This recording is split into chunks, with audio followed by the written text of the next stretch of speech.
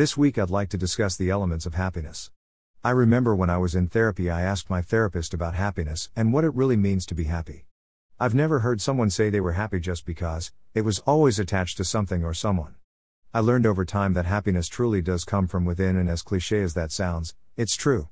You can't tie your happiness to a job, item, or person, because when it goes missing so does your happiness. Searching for happiness in the things around you will only cause you to realize how fleeting that is. Happiness is a reflection of balance. When we're balanced, we're then able to get still and connect with our truest selves in the moment. Not our past selves or future selves. In that moment you'll gain gratitude for what's already growing within you and towards you. The elements of happiness consist of gratitude, passion, purpose, love, service. Within these 5 elements you'll find freedom, creativity, fulfillment, kindness, allure.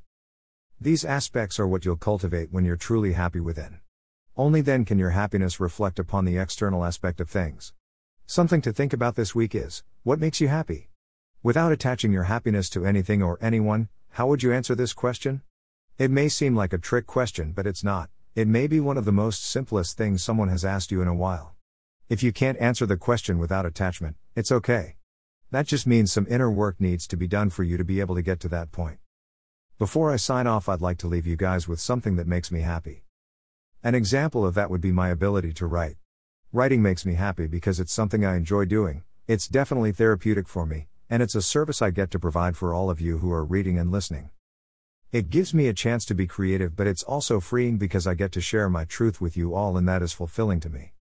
Don't beat yourself up if you feel stumped by today's prompt. Feel free to circle back to previous weeks to help you tap into doing the inner work necessary. Remember to be kind to yourself and others. Also be happy and do the things you love, because the days aren't coming back. MML